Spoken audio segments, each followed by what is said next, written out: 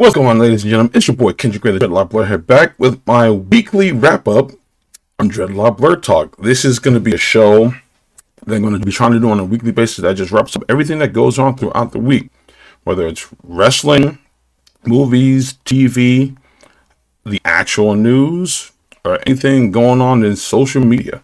This will be my weekly show to pretty much wrap up everything that's gone on throughout the week. So more than likely every Sunday at 4:30, I will be going live on Twitch, Facebook, as well as YouTube. So if you are on any of those platforms, then you can definitely follow me there. As always, be sure to like, share, comment, and subscribe. If you are following me on YouTube, please do all four of those things. Before I continue, please let me just say thank you to all that recently subscribed to the channel. That officially put me over to 10,000 subscribers. So I am at the 10K mark for subscribers. The next journey is to get to 100,000. That is the goal right now. So hopefully we can get to 100,000 subscribers and we can see what's going on. Imaginative Films, thanks for tuning in. Kim, what is going on? Thanks for the shirt. This is the old, that's exactly what it is. It's the old school DBZ button-up shirts. I was the king of these back in high school. I managed to get them back from a student that I had given them to.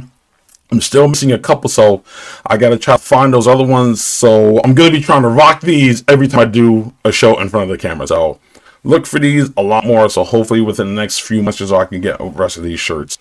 Again, we also got to talk because I got to get you guys on the show as well. So we're going to talk throughout the week and see if we can get Wake and Hate here on the Dreadlock Blur Talk podcast.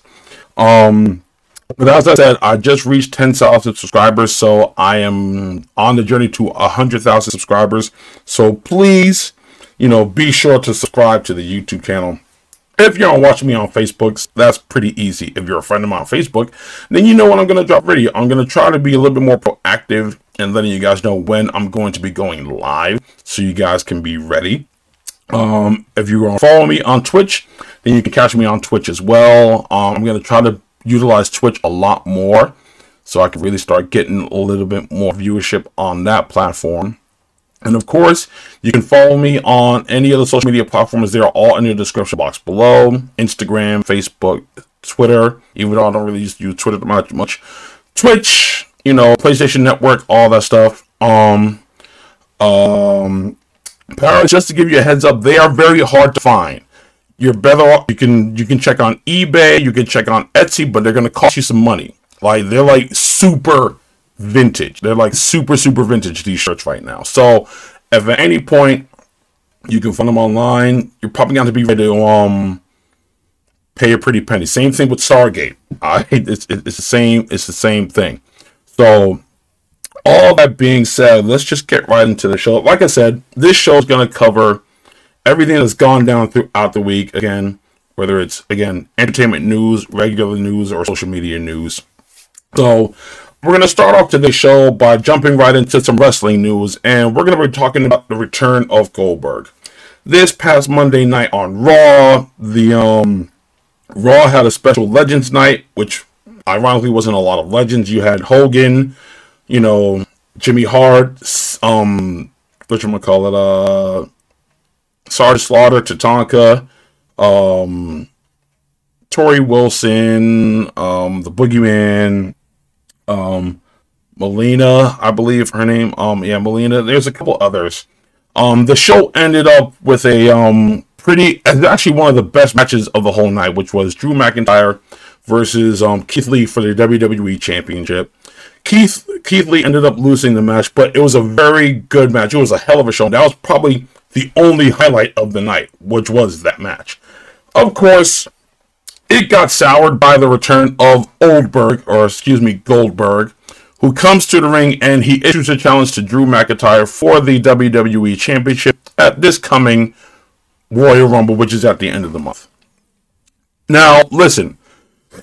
Excuse me, also, my throat's a little bit, raw from yelling all weekend karate class. Listen, I respect Goldberg for what he did for the wrestling business during the time of the Monday Night Wars. I respect him for that. He was literally the highlight of WCW, aside from the NWO. And again, his time in WWE was kind of lackluster when they first brought him in.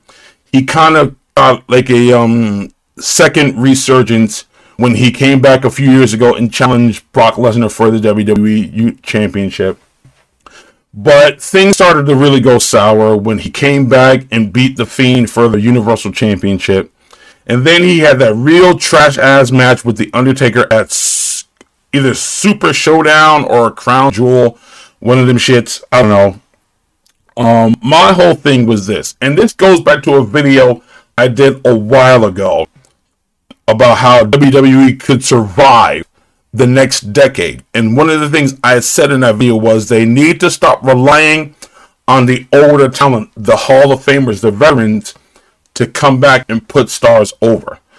Truth of the matter is, a lot of the stars that are in WWE right now could very well put themselves over if Vince McMahon gives them a chance. You look at Drew McIntyre. Drew McIntyre, who is the WWE champion right now, was in the WWE back in the early 2000s. He was literally called the Chosen One. He was picked by Vince McMahon himself to be the next big guy. But it didn't work out that way. He got straddled with Heath Slater and Jinder Mahal to become 3MB. Then after a while, he was let go from the company. He went off to do the independent circuit. He signed up with the TNA Impact. He was there for a minute and he found some success there. Then, of course, he came back to WWE as far as the NXT lineup. He did very well in that, becoming NXT champion. Then he was called back up to the main roster. Now, he spent a couple of years kind of playing second fiddle to a couple of people, mainly Dolph Ziggler. But 2020 was the year of Drew McIntyre. Beating Brock, he won the Royal Rumble by knocking out Brock Lesnar. He beat Brock Lesnar at WrestleMania. And then he was able to hang on to the title for the remainder of the year. The only exception was the small break he had where he lost the title to Randy Orton, but that only lasted for like maybe 2 or 3 weeks because he won it right back.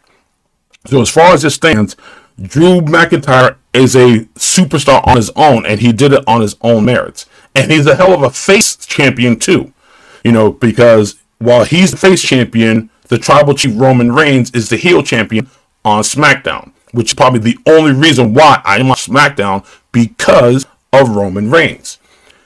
Having to bring back Goldberg to me is very, very pointless. It really is. I'm just gonna be honest. As tip-top shape as he is still in his age, that age still plays a factor. Why do you think The Undertaker just retired? And The Undertaker was doing this a lot longer than Goldberg was. Goldberg was a big deal, again, in WCW for a good amount of years. The Undertaker's been he's been a thing for like over 35, for as long as I've been alive, The Undertaker has been like the thing. He's been the thing in WWE, and the WWE knows that.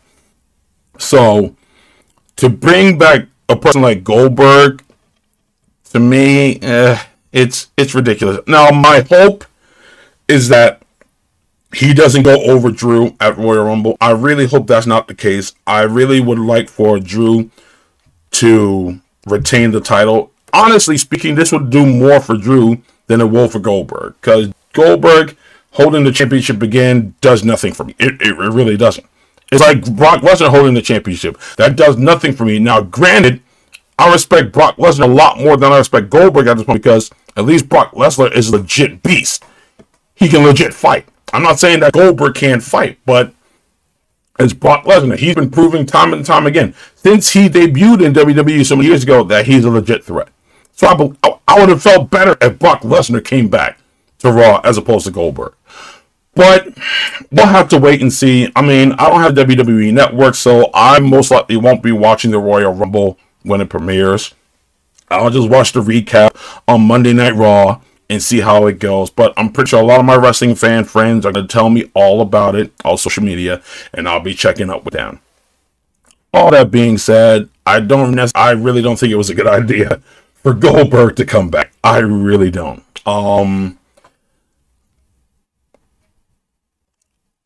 Doink the Clown, he's cool, but he doesn't exist anymore, really. And Roman Reigns, as far as stands, and you guys know, my favorite wrestler, and I named him my favorite wrestler of all 2020, was Roman Reigns. Him coming back as a heel was the best thing they could have done for him. It made the absolute most sense. So I don't dislike Roman Reigns. I really enjoy his character a great deal. And I've always been a fan of Roman Reigns, but him as a heel works so much better for him than he did as a face. If he's going to be turning face any point down the line, I don't know. But as of right now, his heel run is the best that's going on out there. That's all I have to say. Moving on to some TV news. We're going to be talking about, TV news, not TV news, movie news. We're going to be talking about a lot of the rumors that were spreading around in regards to Michael Keaton and him returning as the Batman for the DCEU. As many of you know, a few years back, not even a few years back, maybe a year or two back, it was, actually might have been just last year, they announced that Michael Keaton would be making his return as an older Bruce Wayne for the Flashpoint movie, which is the Flash's standalone movie. Now, like many of you, I was definitely driven up the wall at that news. I was super excited to hear that news because, for all intents and purposes, Michael Keaton is so considered one of the best live-action versions of Batman. He defined what it means to portray Batman in movies. Nothing against Adam West, nothing against Christian Bale, nothing against Ben Affleck either. But he set the standard for your dark, gothic, say few words, beat ass type of Batman.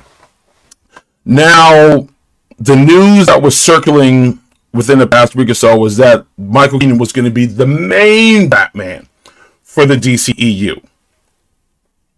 Now, eventually we've come to find out that that is actually not the case, but a lot of people definitely voiced their opinions on social media. A lot of people thought that was the best way to go. I can tell you right now, I was not one of those people. I honestly felt that that is not the way to go. Again, I love Michael Keaton. I love him to death. And his Batman is still one of the best ones out there. But for him to come back as the main CU Batman, not only doesn't work for him as far as age is concerned, but it doesn't fit the narrative either. We don't know where this Flashpoint movie is going to go. It's highly suggested that it won't be particularly super based on the Flashpoint comic book. You know, more than likely, and this is just me speculating, I feel like the Flashpoint movie is really just going to tie up and connect all the different universes that exist within DC Entertainment. You got the animated universe. You got the older DC movies. You know, like the original Batman movies, the Dark Knight trilogy, you know, the original Superman movies, Wonder Woman. You got a lot of the TV shows that are on like that right now. That includes the CW Arrowverse. You know, the things that were on the DC Universe streaming services that are now on HBO Max, like Titans, Swamp Thing, Doom Patrol, things like that. If they are smart, if they are absolutely smart, they will use the Flashpoint movie to connect all of that stuff. I really think that's the direction they're going to go, considering the fact that the last crossover for the Arrowverse was DC's pretty much Crisis on Infinite Earths. That was the last crossover. That was the last big crossover that they have for the Arrowverse. Now, what they did was they combined all the heroes that are on the Arrowverse and they put them on one universe. Because you got to remember, Flash and Arrow, they were part of one universe. Supergirl was from a different universe. Black Lightning was from a different universe, and so was Stargirl. Stargirl technically belongs on a DC Universe streaming service. So, and if you guys watched the Crisis on Infinite Earths crossover, then you saw that there was a section, which is, I think it was the Flash episode. There was a part of the scene, there was a part of that episode where Grant Gustin, who puts the Flash on TV, he ends up meeting Ezra Miller's Flash from the DCEU. They actually have a bit of a dialogue between each other. To me, that kind of symbolizes them connecting the Arrowverse to the main DCEU continuity. I would venture to say that the Flashpoint movie is going to pretty much connect every single universe that deals with the DC Entertainment. Animated, live-action TV shows, all the other movies, all that stuff. That's my hope. I could be wrong, but that's what I think they're going to do with the Flashpoint movie. But again, Kim, you're absolutely right. Michael Keaton's 70. He's 70 years old. Do you really? And I know they could do a lot with the aging technology and stuff. We've seen it for the Marvel Cinematic Universe and all that stuff. We get it. But think logically here, people. Do you honestly think that Michael Keaton in his 70 years is going to be suiting up as Batman to be Batman full time again? No. And I'll tell you right, at this point, you're better off just making him the Batman for the Batman Beyond. If you're going to make a movie of it, just go ahead and do it. They've been talking about doing a Batman Beyond movie from like years back when, way after Batman Beyond premiered on TV. They were talking about doing Batman Beyond movie. Now would probably be a good time for them to do that, because as of right now, and this is getting into a little bit of comic book news, which wasn't on the schedule, but I'll talk about it anyway. DC just wrapped up his latest Crisis event, which was Dark Knight's Death Metal. That was the latest event they just finished up. And then, of course, it's leading into the next slate of comics, which is called DC Future Slate, which is basically them kind of essentially moving forward within the comic book universe as far as, certain heroes and stuff. For instance, we're going to get a new Wonder Woman. We're going to get a couple new versions of Superman. We're going to be getting an African, or let me scratch that. We're going to be getting a Black Batman, who's actually essentially Tim Fox. Again, that's not to say that Bruce Wayne is gone, because Bruce Wayne is back. He's just going to be doing something different. So maybe to kind of coincide with what the comic books are doing, maybe this is a chance for the DC Cinematic Universe to kind of do a soft reboot and just connect everything up. Because again, it doesn't make sense to have the movie universe, the animated universe, the TV universe, and have them all be separated and at no point not acknowledge each other. That doesn't make any sense. So hopefully people at Warner Brothers, which is a really big hopefully the people at Warner Brothers, the executives at Warner Brothers, see fit to try to connect all these things to at least save some face. I mean, Robert Pattinson's Batman is already established as being like a Batman from a different universe, because of course he's a younger Batman. It's a different type of story. Commissioner Gordon's black, so that's already a different universe. The Joker movie is essentially a different universe movie also. So if you want to use comic book technical terms, the Batman starring Robert Pattinson is an Elseworld story. Joker is an Elseworld story. So you got to put those things into perspective when it comes to the comic book. So those are things to look at and to just keep in mind. But again, as excited as I am for Michael Keaton to come back as Batman once again, him being the main continuity Batman doesn't make sense. I mean, if anything else, you might as well just keep Ben Affleck. And I know a lot of people have their reservations about Ben Affleck as Batman. Honestly speaking, I didn't mind him. I mean, as far as it stands, his portrayal of Batman in Batman versus Superman: Dawn of Justice, I actually enjoyed it. I enjoyed his portrayal of Batman in that than I do in Justice League. But of course, we have Justice League: The Snyder Cut coming in March, so let's see if that is done a little bit differently. All right. Continuing on that entertainment news, let's talk about the fact that Ray Fisher, who played Cyborg in the Justice League movie and as well as the DCEU as a whole, is basically done with Warner Brothers, and he stated himself that he will not be coming back. As many of you guys knew, Warner Brothers was conducting an investigation as far as the production and the treatment of not only production crew but the cast members of the Justice League movie. As you guys remember, the original director of Justice League, Zack Snyder, stepped down as director for Justice League after, his daughter passed away because of suicide. So him and his wife, Deborah Snyder, stepped down from production of Justice League and decided to just focus on that. They called in Joss Whedon, who was, of course, the director of the first two Avengers movies. They called him in to finish the movie up. Now, many people pointed out and noticed that the production value of Zack Snyder's Justice League and Joss Whedon's Justice League are completely different. A lot of color grading went into it to make it a little bit brighter. A lot of things were rewritten to make things seem a little bit more jokey and campy. Batman was making jokes in the movie. Batman doesn't intentionally make jokes unless, as I said, he just doesn't make jokes. That's as far as it goes. Batman does not make jokes, okay? So, and you can watch my review on YouTube. My review for Justice League is here somewhere. But I will go on record again to say that I wasn't as excited leaving Justice League as I was going into it. And even going into it, my excitement wasn't really all that there. My excitement for Batman v Superman was super up there. It kind of diminished when I left the movie theater, but then the Ultimate Edition kind of made up for it. It kind of brought it back. So I will pop that in to the Blu-ray player a lot more than I will pop in Justice League. Which is funny because Justice League's been on TV a lot. It was just on last night. But one of the people who are really outspoken about his treatment on set from Joss Whedon was Ray Fisher, and he was the one that was pretty much championing the investigation into how things was done. I know a lot of other people stepped up. Jason Momoa, Gal Gadot, they stepped up and voiced their concerns about how everything went.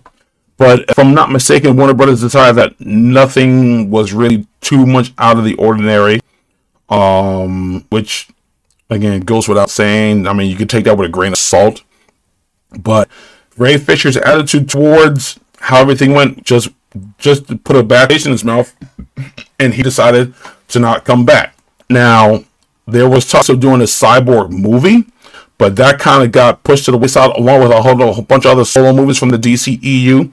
Got pushed back after the release of Justice League, so they kind of had to revamp themselves. So as far as it stands, we don't really know what the state of the DCEU is, aside from the Batman, aside from the Suicide Squad, which is being done by James Gunn, and the Snyder Cut. Really. They haven't said much about Aquaman 2 or Shazam 2. Everyone's been tearing Wonder Woman 1984 apart. Again, I didn't hate the movie. It could have been a lot better to me. And I was saying this the other day. To me, the Wonder Woman movie at the end of the day was just kind of pointless.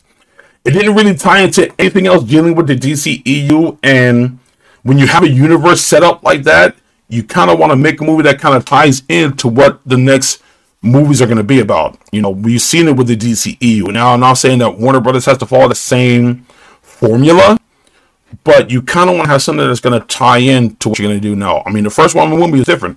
It's her origin movie, so it's okay for them to do that.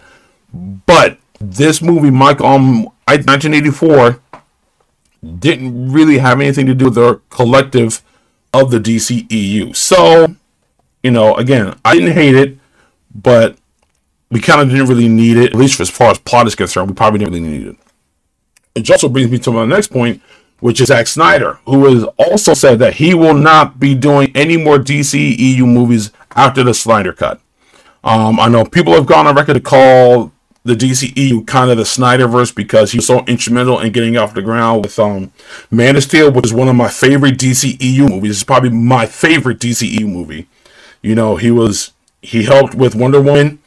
Of course, he gave us Batman v Superman. He gave us the Suicide Squad. No. Well, he helped with the Suicide Squad. David Ayer gave us the Suicide Squad. And then, of course, Justice League. But he helped collaborate with all these other movies. Aquaman and Shazam. He helped collaborate with all of those. But I think at this point, with everything that he went through with them, I think he's pretty much done as well. So I know he will not be coming back to any future DCEU projects, which could be a good thing and a bad thing because visually speaking, he does a pretty good job of bringing these things together. But I will say it might be time to let some other people, try their hands at some of these movies. I mean, we already saw what Patty Jenkins did with the first Wonder Woman movie. The second Wonder Woman movie, again, we don't need to talk about that anymore. David Ayer with the Suicide Squad, which I didn't think was a bad movie. I just didn't like who they chose as the main villain of the movie. Aquaman with James Wan was fantastic. Shazam was fantastic. So again, I think it's okay to let people try their hands at these movies. I wouldn't mind seeing the Russo brothers tackle a DCEU movie. I think that'd be interesting. We'll just have to wait and see. But I think he has stated that he would not be working on any further DCEU movies in the future after the Snyder Cut. I mean, we'll have to wait and see because we don't know how the Snyder Cut's going to turn out. So we'll just have to wait and see how it goes. Moving on to some actual news. I wasn't really going to talk about it, but we have to talk about it. And that's the siege of the Capitol building that took place on Wednesday. There's nothing I can say that hasn't been said already. We all know that if those people were a different shade of color, outturns would have been completely different than what happened on that Wednesday. The only thing I can honestly really say about that is something like that was eventually bound to happen. It was eventually bound to happen. There was, at some point, a movement like that was going to happen. Now, the fact that they got that far is probably still amazing to me, but not, again, too amazing to be out of, to not think that it can't happen. There are a lot of angry people in the United States. A lot of angry people. And at some point, that anger is going to come to a point where it's just going to explode and they're going to do things like that. Now, I've heard plenty of people say that a lot of that stuff was staged, and I'm not going to say that they're wrong. You know, certain stories, certain movies, certain TV shows have given us the inclination that certain things like this can be staged, or at least part of it. In fact, there was one movie that I was thinking about that came to mind first, which was Wag the Dog. Wag the Dog is an old movie from like the late 90s that starred Robert De Niro. And it talked about them pretty much staging a war so they can be allowed to go to war. This is probably no different. There's the video of that lady named Elizabeth who talked about being pushed in mace. And I mean, so much so that somebody made a video of them matching it to the Animaniacs theme song, which is hilarious. It's funny. Every time I watch that video, it's hilarious. But, you know, a couple of people pointed out that she was carrying an onion with her to make it seem like she was crying, that she had been maced and stuff. Like, look, politics in general is a dog and pony show. It is what it is, folks. Politics in general is a dog and pony show. They are all, on both sides, Democrat and Republican, they're all trying to pay the American people against each other. That's what this is. Now, don't get me wrong. I don't hate Donald Trump. I don't hate him at all. I'm just amazed that he was able to get this far. Just being a president. You know, who elects a person like him to be the president? For all we know, this could have been a whole social experiment. We don't know that. But at the end of the day, he was clearly unfit to sit behind that desk. Even though I have my opinions on the role of the president of the United States, but that's not the video. This isn't the video for this right now.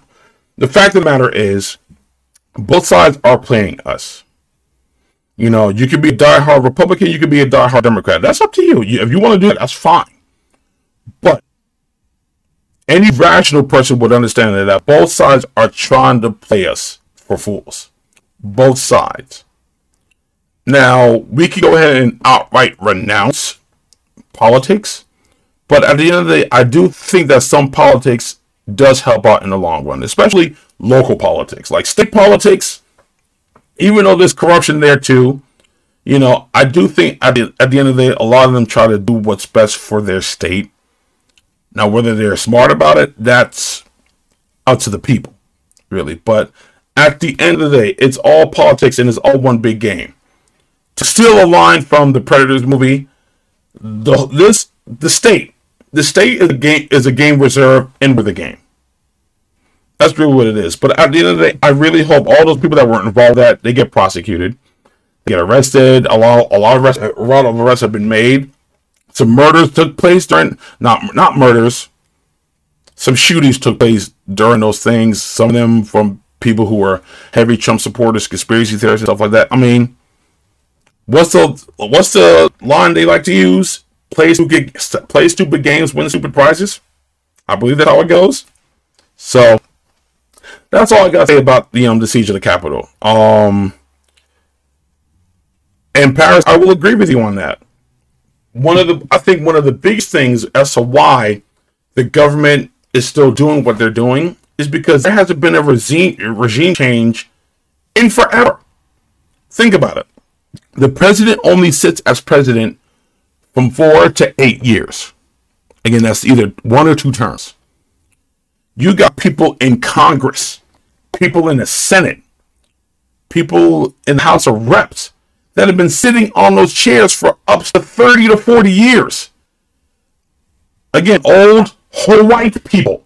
Notice I said white, not white people. Old white people who have been sitting at those positions for a long ass time. One thing I will, and this is something I will give Trump credit on. I'll give him credit on this. It is time to drain the swamp. We need some new blood in there. We need some definite new blood in the government.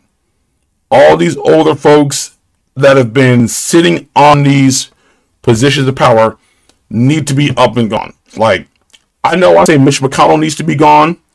Nancy Pelosi needs to be gone too. Get rid of all of them. All of them jokers need to be gone. We need to get a younger, fresher, more open mind of individuals to be sitting in those positions. That's really what it comes down to. We got to open these chairs up to people who are much younger and have a lot more understanding of today's world than all these fossils sitting up there in these cabinets. They need to be gone. They need to be gone. They need to be out. That's really all I got to say about that. As far as politics is concerned, they need to be gone. They all need to be gone. Exactly. No more old white leadership. It needs to be gone. And the thing is that a lot of these things continue to play out the way it does is because these people don't want to let go of their positions of power. They want to hang out to it until the day they die. And oftentimes that's what ends up happening. The only time it becomes vacated is when they die. Mitch McConnell looks like he's been knocking on death's door for like the whole 2020. Mitch McConnell's been looking like this. Like he should have been gone. Okay? So again, like if anyone who's watching this, listening to this, if you are my age, I'm 36 years old. If you are my age or younger and you're thinking about getting into politics, years ago I would have said don't even do it, but today I'm going to tell you right now, go ahead. We need a complete regime change. There's a whole bunch of people that need to get gone out of government service. They need to be out. We don't need them anymore. We need a complete regime change. In fact, if the president can only sit in office for 4 to 8 years, everybody else should be able to sit for 4 to 8 years.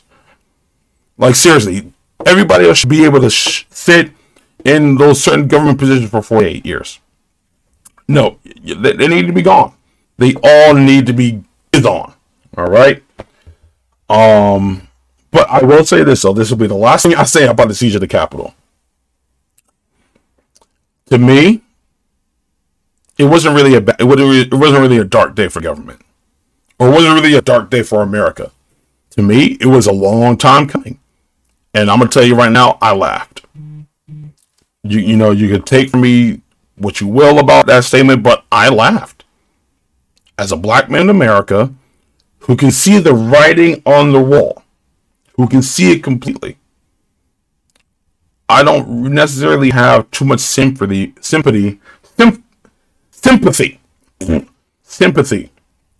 for what happened. They let it get to this point. They absolutely let it get to this point. Whether it was staged or not, they let it get to this point.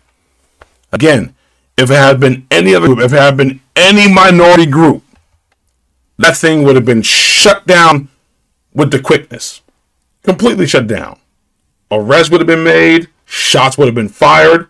It would have been done. Again, the way that was handled says a lot more about them than it does about us. You know, I if we didn't laugh, we would cry. Again, and I'm gonna tell you exactly what would happen. If we didn't laugh, we would cry forever. We would just, what did I say? We would laugh forever. No, we would cry forever. I said something to that effect. We would cry forever.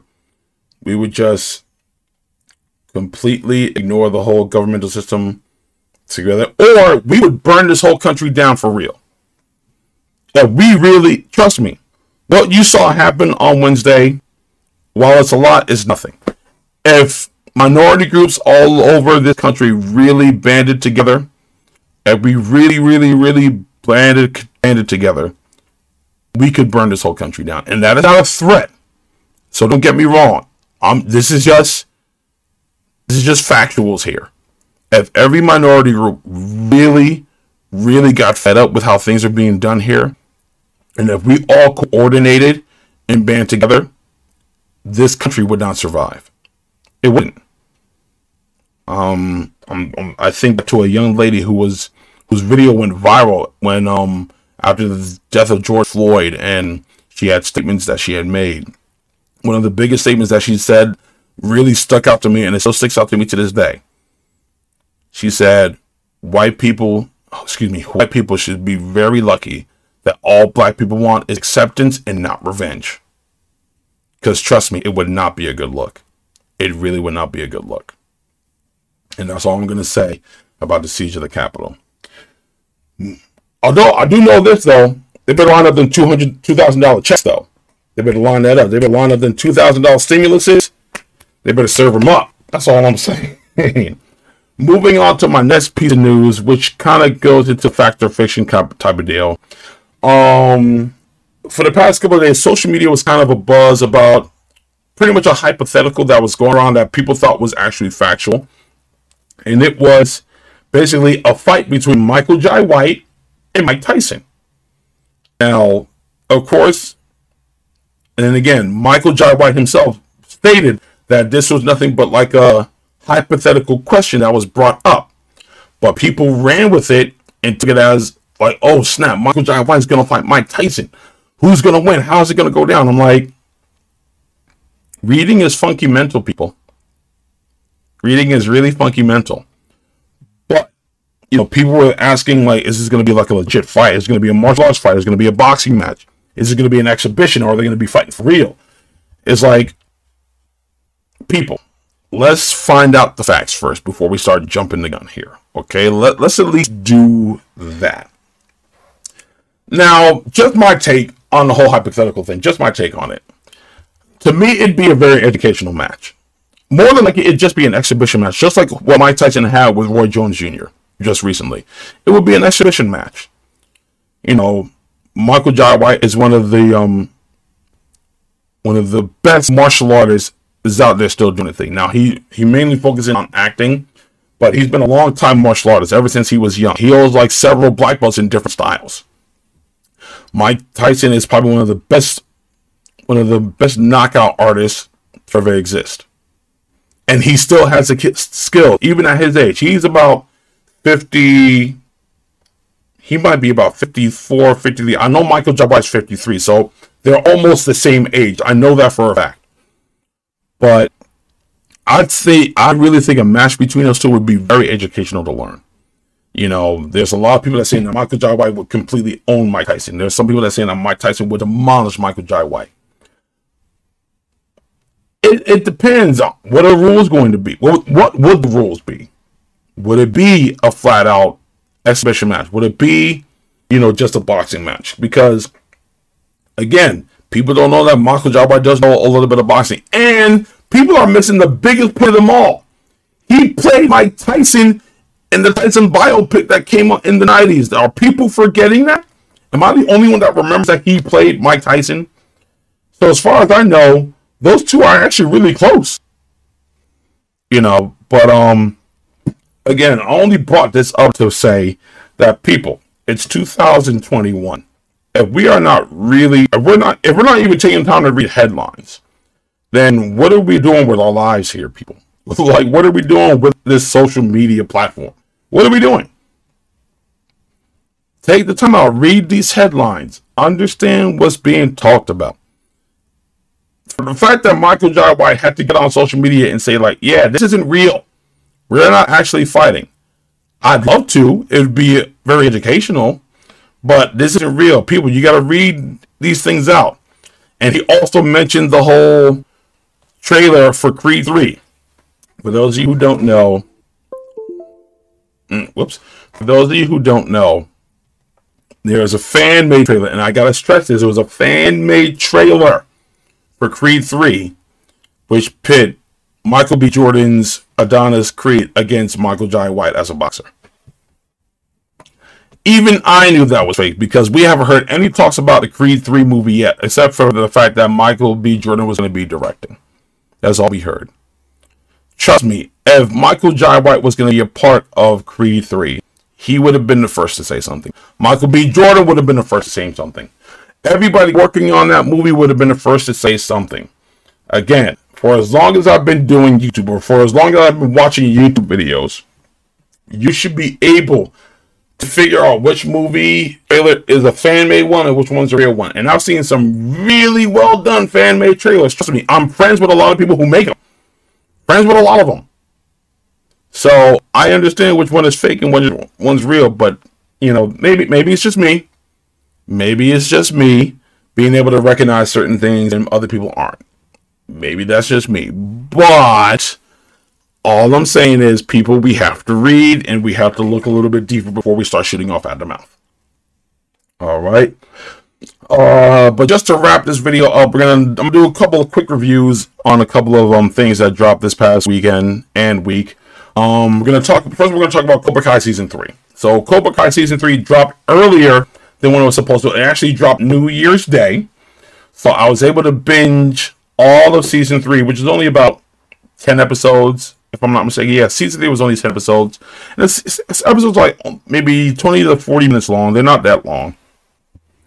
And again, I'm a huge fan of the Cobra Kai series. You know, I binged season 1 and 2 during the pandemic last year, so I was eagerly waiting for season 3. Season 3 definitely hit on a lot of notes, just like the first 2 seasons did. Of course, season 3 picks up right after the big dojo brawl at the high school. Robbie Keane, who is Johnny Lawrence's son, he's on the run. Samantha LaRusso is dealing with some PTSD, so to speak, and anxiety after going through the brawl with Tori, who was pretty much a psycho. Miguel, he's still kind of in recovery after being kicked over the banister and landing on his back, essentially almost becoming paralyzed. And there's still a big divide between the schools. Hawk, with the absence of Miguel, becomes the star pupil of Cobra Kai. Kreese is fully taken over the new Cobra Kai started by Johnny Lawrence, and Johnny is trying to just try to figure out what he's supposed to do. So, this season, as far as it stands, is a very good season. If I had to rate all the seasons out, I would definitely say that I feel like number 2 might be my favorite season, then it's number 1, and then it's number 3. A lot of things that I thought were going to happen in the season ended up happening. Again, this is kind of a little spoilery, but, you know, I'm pretty sure you guys don't mind. You know, Hawk making a face turn, basically, you know, after realizing what Kreese is doing with Cobra Kai. You know, I thought that probably would have happened sooner, but I was okay with it happening throughout the course of the season. You know, realizing that what he's doing is completely wrong. I enjoyed, you know, Daniel LaRusso making a visit back to Okinawa, meeting up with Kumiko, with Chozen, and actually learning something from both of them. So that was great. Johnny and Daniel kind of started to work together in the beginning, but they kind of fell out. But then they kind of started to come back together again. So everything that happened this season was actually really good, and I actually enjoyed the fact that the kids took a little more center stage in this season than Johnny or Daniel did. So that was actually a plus. The kids really took center stage in this. You know, Johnny learned a lot about himself from working with Miguel, and Daniel learned a lot about himself from working with his daughter Samantha. You know, certain characters are still the same. You know, Robbie, who was kind of teetering on a brink, pretty much made a heel turn joining up with Cobra Kai, becoming like the new star pupil. Tori is still Psycho, but we got a little bit more insight into her life, so we don't know what's going to happen with her within the next season. And then the season ended off on a pretty strong note with both Daniel LaRusso and his students, and Johnny Lawrence and his students essentially becoming one team, becoming one karate team. They don't have a name yet, but we'll have to see what happens in season 4. So more than likely, season 4 is going to focus on them prepping for the next All Valley tournament and to see how that goes. You know, because as far as it stands right now, Kreese has recruited a lot of the bullies from the kids' high school, as well as Robbie Keane, and all the kids that were separated from the first 2 seasons are now joined together in the 3rd season. We got a little bit of flashback into John Kreese's life when he was a soldier. So I thought that was pretty cool. I think that took some people out of the season, but I actually thought that was pretty okay. I actually kind of dug it. So it kind of gives us insight to why Kreese is the way he is. He ends the season with making a phone call, which I'm going to really assume is Silver. I absolutely believe that Kreese called Terry Silver, because one of the flashbacks ended with Terry Silver basically saying something like, listen, I owe you for like whatever you need, I'm there. So I honestly think that he's going to call Terry Silver. I wouldn't mind seeing Mike Barnes show up in season 4 too. We'll have to see if that's going to happen. And even though I didn't really like the movie much, I wouldn't mind seeing Haley Swan's character for the next Karate Kid, Julie. I wouldn't mind seeing her character show up, even if it's just for an episode. I wouldn't mind seeing that. In fact, we got oh my God, Elizabeth Shue's character, she showed up towards the end of the season. Allie, she showed up, so I thought it was good. I thought there was a moment where her and Johnny were going to get back together, but, you know, that worked out, and I'm glad it worked out the way it did. So, I really, really enjoyed, you know, season 3. I really enjoyed it a great deal. So, I look forward to season 4. Again, if you're not watching Cobra Kai, I urge you to really give it a look, check it out, and if you're a karate fan like me, I think you'll definitely enjoy it. I really will. All right, so that's that. Moving on to my second review, which was Power Book 2, Ghost.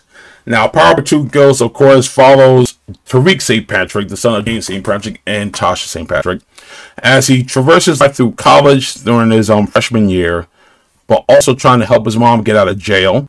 She's been locked up for his murder against James St. Patrick. So he hires a lawyer played by Method Man, who does a great job, by the way. He does an extremely great job playing the lawyer, Davis McLean. Of course, we have Sax, who's back trying to nail Tariq and trying to cover his own ass. We have new characters we're introduced to.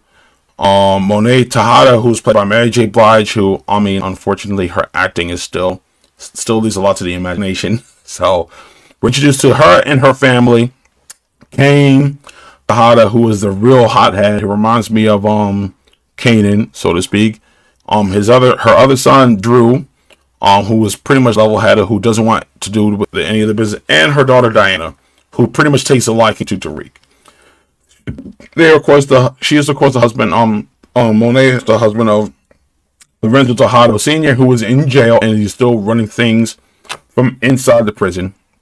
Of course, at school he runs into a few people. He meets a new girl by the name of I can't believe I forgot her name. But she's also a girl who's interested in Tariq as well.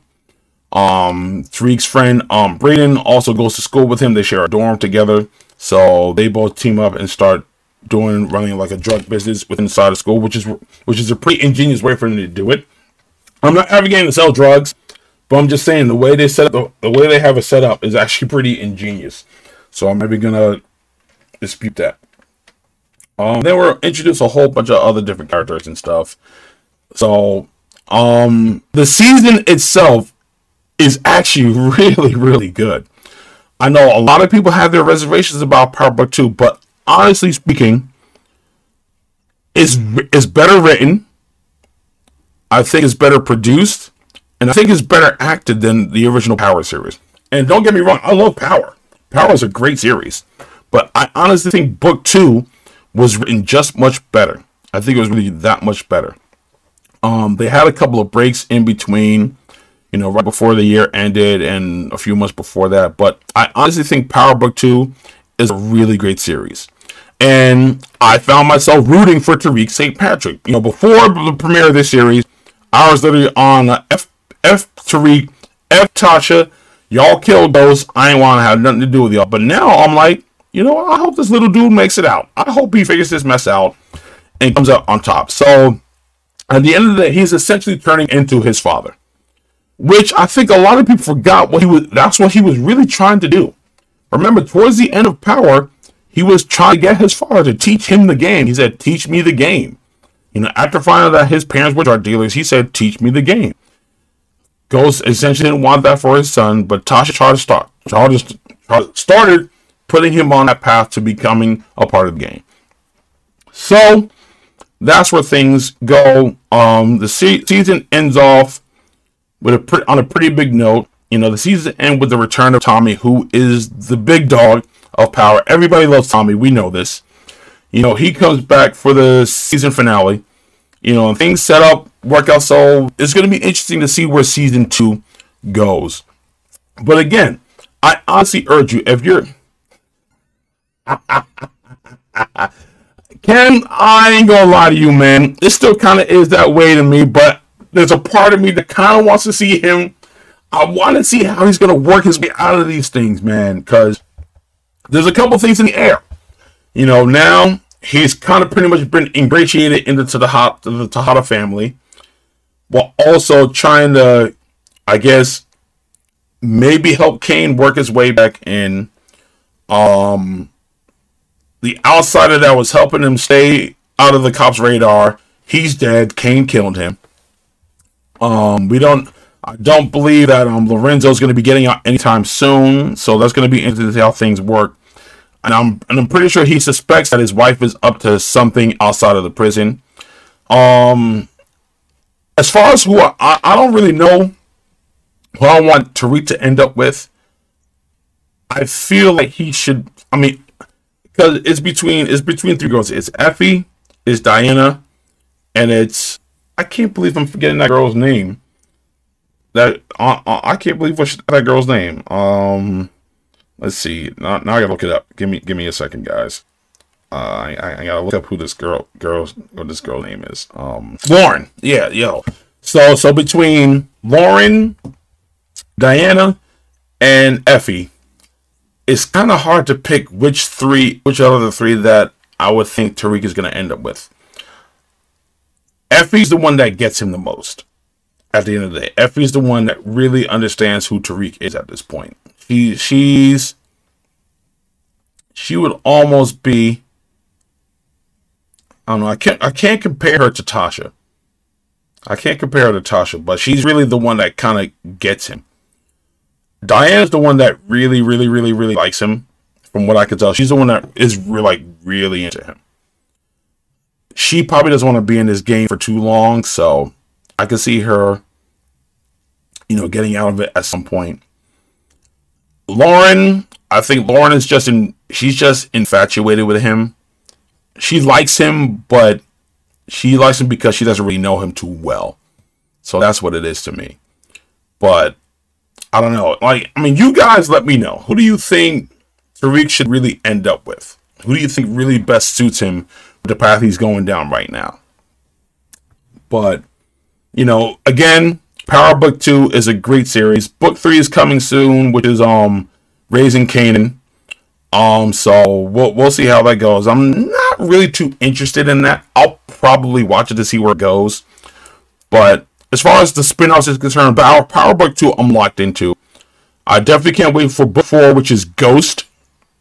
No, Book 4 is, I think, Force. I think Power Book 4 is Ghost, which deals with Tommy. And everybody going to be watching that because it's Tommy. There's supposed to be another spin-off about Councilman Tate. I don't really know about that one either. But, I don't know.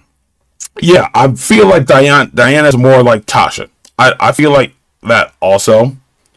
But I don't know. It might be too early to tell. So I'm gonna give it a little while. I'm gonna see what season 2 is gonna be like to really make the determination. But I think at this point, she's definitely more like Tasha. I definitely will say that Lauren is a lot like Angela Valdez, and I think we all know how I feel about Angela Valdez. Yeah, but you know, yeah, I think Diana is definitely more like Tasha. Lauren's definitely like Angela Valdez, but Effie's the wild card. Effie's definitely the wild card. So, and we only saw her like for like an episode or two, and she really tried to screw Tariq over also. So maybe she won't play a factor. Maybe it will just be between Lauren and Diana. But if I had to pick between those two, I would definitely pick Diana over Lauren. If I'm going to be honest with you, I'd definitely pick Diana over Lauren. So, but that's Power Book 2 again. And I have a lot of friends that are like really bashing Power Book 2. Like get out your feelings and give it a watch. Again, to me, it's better written, is better acted, and is better produced. I honestly like Power Book 2 a lot. I wasn't sure if I was going to like it or not, but I actually ended up really, really, really enjoying it. And then, of course, the last show I'm going to talk about is This Is Us. This Is Us came back this past Tuesday on NBC. Yes, I watched This Is Us, and I love the show. I've been on This Is Us since the first season, so yeah, I enjoy This Is Us. This episode again comes back from the break, and it was much more Kate-centered episode. I mean, it touched on everyone, all the Pearson kids, Kate, Kevin, and Randall. But this was definitely a more Kate-centered episode, even though the previews made it seem like there was more about Randall. And it seems like they're trying to push Randall a little bit more this season. But we'll see how it goes. Kate, of course, this episode centered around her revealing to her husband, Toby, that, she had an abortion when she was 18 years old from that douchebag boyfriend that she had. And the reason why she didn't tell him about it was because she didn't want to be looked at as a victim. And then she revealed that she had thought about telling her old boyfriend, I believe his name was Mark, about it. We get flashbacks of how she tried to, I guess, kind of reconcile with him, but realized that he was shit. So, there was that. She confronts him, and he turns out to be the same douchebag he still was as a teenager, or as an adult, because she was a teenager, he was an adult. And, she finally said her piece. She let that dude go, and they moved on. Kevin, he's of course dealing with, the coming of his twins, but now he's has a predicament where the production of his movie has been moved up, so now he has to travel. So him and his girlfriend come into a little bit of conflict with that, but they just find a way to work it out. The big part of this episode, of course, is the fact that Randall realizes that his birth mother was actually still alive, even after he was thought, or even after he was told that she died from his father. The Asian gentleman who knew her reached out to them and told him that, I knew your mother, she was trying to find you, and things like that. So, he goes throughout the whole episode thinking that his father lied to him, but then the Asian gentleman, his name is Hai, told him that his father pretty much told him what he thought he knew. He didn't realize that his wife, or his girlfriend, or the mother, came back to life, that she was alive. So a lot of us, even myself included, was thinking that maybe she was going to be alive still, only for us to find out that she ended up passing away because of breast cancer. So the next episode is going to cover the life and times of Randall's actual birth mother. So that's going to be a very interesting episode to see, and I'm looking forward to that.